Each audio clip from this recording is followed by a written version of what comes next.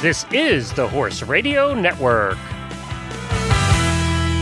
This is episode 815 of Horse Tip Daily. A different horse tip, a different equine topic, a different equestrian expert every day. Horse Tip Daily brings the world of equine knowledge to you, one day at a time.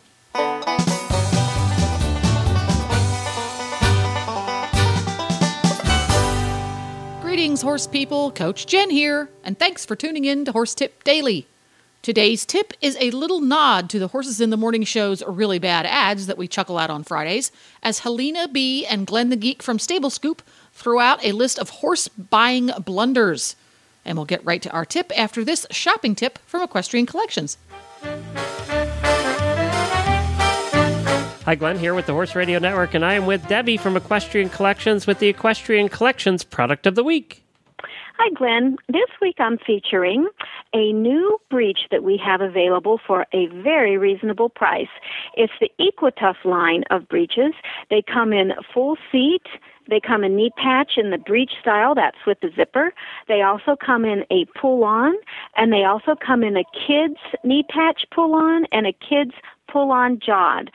These are very comfortable. They're great for the summer. They're kind of a ribbed material, very light, very stretchy. Our size chart, they run a little large, but what that really means is they run a little comfortable. They actually fit. Yes, they do. And because they're stretchy, they will fit differing sizes within the same waist size group. They also are just as lightweight, so that I wear them on the trails now for summer, and they're very, very comfortable. And look at the price point. The price is only $40.95 for the knee patch. The full seat now is only $54.95. And I tried on myself both the knee patch and the full seat, and they both fit comparably. So you don't have to size differently for the full seat than you do the knee patch. Highly recommend these for schooling and for trail riding and for everyday wear. Super comfortable, super light, and super attractive. I like that they have a bunch of different colors and also come in regulars and longs in almost all the sizes. So that helps. Yeah, too. They really came out with these to fit everybody for, for anything that you want to do. So I highly recommend them. Enjoy mine very much. Right price for some good breeches. It's the Equitough Ladies Knee Patch Breeches. You can search for them at equestriancollections.com. Just search for Equitough Breeches, and you'll bring up the whole line there. Or go to our website, and we'll put a link to them as well. Now, also, I wanted to remind everybody to hop on over to Facebook and follow Equestrian Collections on Facebook. You guys are always posting some cool stuff, so definitely follow them and become a fan on Facebook. Well, you have been horse shopping what seems like your entire life since I've known you. And we have certainly done our share of horse shopping, and we bought horses in almost every which way you can over the years. So I found this list. It was on about.com, and it's done by Catherine Blackensdorf, and it's the top 10 horse or pony buying mistakes. So you want to hear about these, and we can chat about them a little bit. We'll see which ones we've done. Oh, I want to hear about them. All right, here's number 1. Buying an untrained horse. Many experienced horsemen and women will tell you they see this too often because untrained horses are often cheaper, or for whatever other whim, beginner riders will choose untrained horses. Don't buy an untrained horse if you plan to train it yourself and you're inexperienced. Training can take months. It can be dangerous if not done right, blah, blah, blah. So we certainly have seen this. Yes. I think if you do work with a trainer, it's great. It's a good revenue opportunity for your trainer. We call that cash flow in the horse business. But if you don't have a trainer, leave the untrained horses where you found them. Well, we had a student one time years ago, when we 20 years ago now, and she was a part-time student of Jennifer's, came once a week or once every other week and took lessons. And then one day she decided to buy herself a horse without telling us. Without even talking to Jennifer about it, she went out and bought a thoroughbred off the track. Went to the track, picked it up, or had it delivered home, went to get on it the first time without again, not talking to her trainer. Oh, gosh. A very inexperienced rider. Maybe he'd been taking lessons for 3 or 4 months. Got on it for the first time. Of course, the thoroughbred promptly threw her off. She broke her neck on the wall that she Oh, hit. jeez. And, she was out of commission for almost a year. Obviously, the horse went back the next day, and she never did anything with horses again. It doesn't matter how much you tell people, get help. Don't go look at a horse by yourself. Bring your trainer along. Yeah, it's going to cost you a few dollars, but it's going to save you a lot in the long run. Yeah, I mean, it's an animal. You're sitting on the back of an animal. It's such a simple thing that you think you would remember or you'd realize, but I guess you don't. Well, you never know what you're going to get. I think in her situation, it was like, well, you would have probably told me not to get it. Well, yeah. Yeah. That's right. We would have. Yeah. That's an extreme example, but it's a true example, that happened to us. Well, it's extreme, yes, but not unlikely. Right. It's happened a lot. It's certainly, yeah, the likelihood is pretty high. Okay. Well, there you go. So that's number one. Number two, turning down older horses. An older horse who has seen the world makes a great beginner horse. Beginners might shy away from the horse that's in their late teens and early 20s. However, many healthy, sound horses can be ridden well into their senior years. You and I personally have both bought older horses. Yes, I think they're amazing. They're fabulous. You can't train experience into a horse, like you can buying an older horse with experience, with wisdom. Maybe I should say that. They have wisdom. They have the wisdom to keep you safe. Well, that's the one thing they tend to want to do, is they tend to want to keep themselves safe, which is going to keep you safe. Right. Self-preservation. That's what I loved about the quarter horses that I had. They're all about self-preservation, and they were older. They were all, older, over 12, 14, 15 years old, 17, 27. Well, when I bought my first driving pony, I didn't know a thing about driving. I barely had ridden. This was after I met Jennifer, and I wanted to do something. And she said, why don't you try driving? So when I bought Piper, my first driving pony and my lifetime pony, she was almost 18. And now she died at almost 40. And I drove her into her early 30s. So, she was a terrific pony, and she taught us how to drive. And if I had gotten a youngster that was, 3 or 4 years old, we would have had a very sorry experience. And who knows, I may not have been into it at all because of the sorry experience. Right. But because I chose something that was going to teach us, and she had this thing where she threw her head when I do something wrong. And so I knew if I was doing it wrong, I just kept changing what I did until she stopped throwing her head. And then I was doing it right. So that she actually taught me how to drive that way. Yeah. So yeah, don't overlook the oldsters. No. And they have a lot of years left because, well, it's just like in people. What do they say? 40 is the new 30. Well, in horses, 20 is the new 10. I think 50 is the new 30, but it's true. It's true. I'm going to live to be 103. I'm telling you. 3, buying a young horse for children to grow up with. You want to take this one? Buying a young horse for children to grow up with. Well, you know what? Children are going to grow out of first. So that's the first mistake. Yeah. I mean, if it's a pony, and you buy something, kids are just going to outgrow it. Well, but if you buy they're going to get hurt if it's a youngster that's untrained. Not their first horse. Now, we have had situations where kids have, we have teenagers that have been in the Extreme Mustang Makeover and done very well, but that was not their first horse. They learned on the old safe pony until they got to be horsemen, even right. At a young age. Right.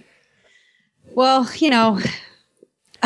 Marianne Kennedy has a song for that. It's called Green on Green Makes Black and Blue. So. Ooh, green on green makes black on blue. Yep. Black and blue. I mean, there's, sorry, I can't find anything. I'm trying to say, okay, well, there's a good, maybe there's a reason somebody would do that, like a good reason, but there's nothing. You just... Well, no. She has a sentence in here: buy a horse that knows how to handle itself when all the scary aspects of the world present themselves, because a young beginner rider won't know how. And that just says it all right there. You want the horse that's going to take care of your kid, not them both die together. So, right. Yeah. Right. Buying at an auction. Let me read this. It takes a keen eye to pull a good horse out of an auction. Horses can appear docile at auction because they are so confused or heavily drugged. I added that. Things like heaves and lameness can be hidden easily with drugs. Yes, I would say if you're going by at an auction, we have bought my Piper. We bought all of my driving ponies have been bought at auctions. But Jennifer knows what she's looking for. She knows the sign. She knows what to look for. She knows auction. She knows what they do. She knows the tricks they pull. So, have we been? We have, we bought a horse or two at an auction that we have ended up bringing back to the auction. So, we were fooled too. So you can't never trust what you see in an auction is the general rule. I won't even buy a horse at auction, and I wouldn't even go to an auction without Jennifer. But the thing about auctions is that you have to know not just what you're looking at, but what you don't see as well. You know, you need to have that third eye, they say, that intuition that fills in the blanks for you. And, I was telling my veterinarian, I'm down to one horse here at my farm, and we're looking for something for Grace. And I thought it would be nice to head down to, New Holland or something and pull a pony or a small horse out of the kill pen. And, the one piece of advice he said was just remember that when you get them home and you start to feed them and treat them with love and kindness, you could end up with a completely different horse than the one you found at the auction. And that's drugs aside. What he was really referring to was just the condition, like they're so beat down and the stress and all that stuff that they arrive at the auction house with, they're just so depressed that, not even with drugs, they could come back a completely different animal. That is true. So, that's very true, actually. Yep. And that's the same for rescue horses, too. But that's not going to stop me. I mean, rescue horses are that way, too. You really don't know what you're getting because they're not in full... they're not fully a horse again until they're fed up and, they get to be a horse again. Impulse buying. Don't buy a horse on first sight. Try the horse out. Try it again. Ask lots of questions. Go home and think about it for a few days. Look at other horses besides the one you're smitten with and make comparisons. How many times have we seen this? We used to have our students that, especially teenage girls fall for this one. Adult women do too. Where they go and they fall in love. Well, they're falling in love with everyone, let's put it. And they're falling in love with every guy they meet at that age too. So, it's not uncommon that this happens, but it is something that gets them in trouble. They end up with horses that were not a match. Yeah. Well, it's hard. Horses are an emotional purchase. It's hard to separate that. Again, this is why it's helpful to bring somebody along who knows what they're doing. Somebody who can be like, no. Right. He's bad for you. He's the Johnny Depps of the world. Now, not asking for a trial period. Don't be afraid to ask the seller for a trial period. Most private owners want their horses to go to good homes and confident about the type of person they feel can handle their horse. Some of them won't let you take the horse away. You have to come to their barn to do it. Dealers, you can tell a dealer, especially if you're responding to Craigslist ads, because they're the ones that say, oh, nope, you got to take it. I got 25 other people lined up to take this horse. Well, let the other 25 have it. Just be careful with that. And you can spot a dealer a mile away. Yep. So, buying a horse to breed. Do you want to buy a horse so you can breed it and have a foal? Before you do, visit an auction where horses are destined for rendering or meat. Pay attention to how many look like the result of backyard breeding experiments. Consider if you can live with this outcome for the horse you have brought into the world. I know you and Jamie both have strong opinions about breeding. So, very strong opinions. You want to take this one? Very strong opinions. No, I mean, there's really not too much to be said. You said it all. Like, go down to a rendering plant or go talk to any of the horse rescue groups. Go see for yourself before I have a big problem with breeding anything. There's just too many there are too many older horses out there. Right. And there's a lot of fixable problems too. A lot of people want to breed horses because they want to start fresh. It's like buying a new car versus a used car. You don't want to inherit somebody else's problems or whatever. It's so much less expensive to have some x-rays done or a full veterinary workup than it is to even breed a horse or to put the money into training a horse. Just go get something that's used. Go pull something out of the kill pen and have your vet, spend $900, $1,000. You'd spend way more than that on breeding fees and on purchase prices. And you can get yourself something really nice. Oh, yes, don't breed. Buying a horse that is too much horse. You may envision yourself jumping 5 feet, concrete culverts on a cross-country event. However, the reality is you've only been riding 6 months and you haven't jumped at all. So, probably the high-performance sports car with your first car is not a good idea. Every single time the 16-year-old will wreck it. So that is a good analogy, actually. The 16-year-old. It's a good analogy, though, isn't it? Your brand new driver always wrecks the sports car. Yep. So keep that one in mind. I don't think we have to talk about that one. Buying a horse of a particular color. This is an interesting one. While it is perfectly reasonable to want a special coat pattern, like with a Payne or Palomino or Appaloosa, it's not wise to buy for color only. Don't base your decision on the color if the mind and training aren't suitable. When you're buying a car, the adage is you don't drive the paint. I know, your emotion comes out in this one, doesn't it? Well, no, because I believe in pretty is as pretty does. So yeah, I mean, you've never picked horses really by looks. You've picked. Oh my gosh, no. No, really maybe by conformation and how I think they might ride. Yeah, but not that they were beautiful, or pretty. No. Yeah. But when you get there, like I fell in love with Pi because I got there and I was like, whoa, whoa. I mean, he was definitely driving a Ferrari. I got there and I was like, oh, he's super cute. And of course, he was super personable. And then you get on him and it is very much like driving the Ferrari. So I took the Ferrari home. And I tried to take it four-wheeling. Okay, so pretty is as pretty does. So, but then there are people, I have to say that there are people who maybe ride, in Western pleasure or they show, paints. They do specific breed classes where color is important. So I can understand that there are some people who are immersed in those worlds where coat color and pattern would be kind of important. I did the same thing. I bought a Hackney pony, and I was a more experienced driver at that point. But I bought a Hackney pony, and boy, that pony we almost had many accidents because it was like driving a Ferrari. I'm not sure I was because he was cute. That's the reason I bought him. So I've made that mistake. Isn't that why you married your wife too? Yeah, Jennifer wouldn't ride with me in the cart with that pony. She said, "Oh, that's too dangerous. I'm not doing it. I'm not getting in there." So, number 10, not considering the time and expense of horse care. Well, I think that's pretty much given. We've talked about that one in the past. Obviously, the most expensive part of buying a horse is not buying the horse. That's the cheapest part of buying a horse. So, we've talked about that one. Well, that's cool. Well, those are the top 10. That was put out by About.com. Catherine Blockensdorf wrote that. And so I thought it would be fun to talk about with Lena today. And that's a wrap. To listen to more tips, just go to horsetipdaily.com and look for the topics drop-down menu on your left.